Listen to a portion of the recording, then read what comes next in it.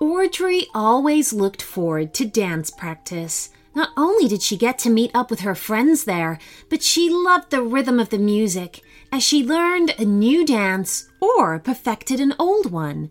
Today was no different, right up until the point that everything stopped.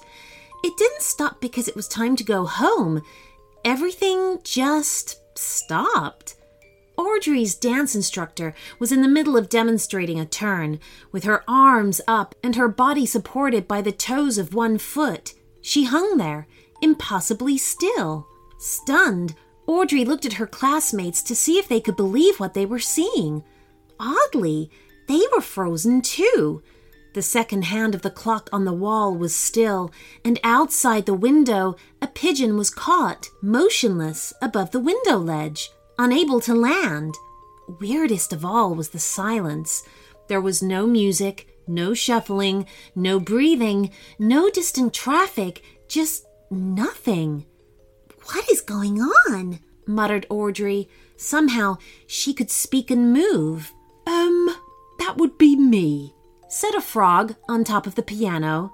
"A talking frog?" gasped Audrey, as if the day hadn't gone crazy enough already. "Yes, I'm speaking," said the frog. "That is correct."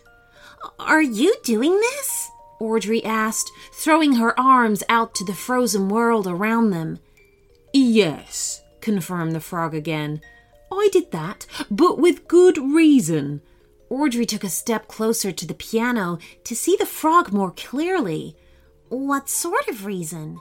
Surprisingly, the frog fell to her knees and clasped her hands together.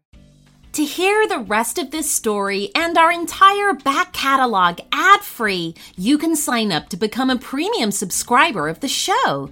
As a premium member of Short Stories for Kids, you'll receive a bonus premium story every Friday, a special thank you shout out, and a guarantee that your idea will be made into a story and read out on the show. So for ad-free listening and all of these other great perks, you can sign up on your Apple app with just one click or at shortstoriesforkids.supercast.com if you listen on Spotify and other platforms.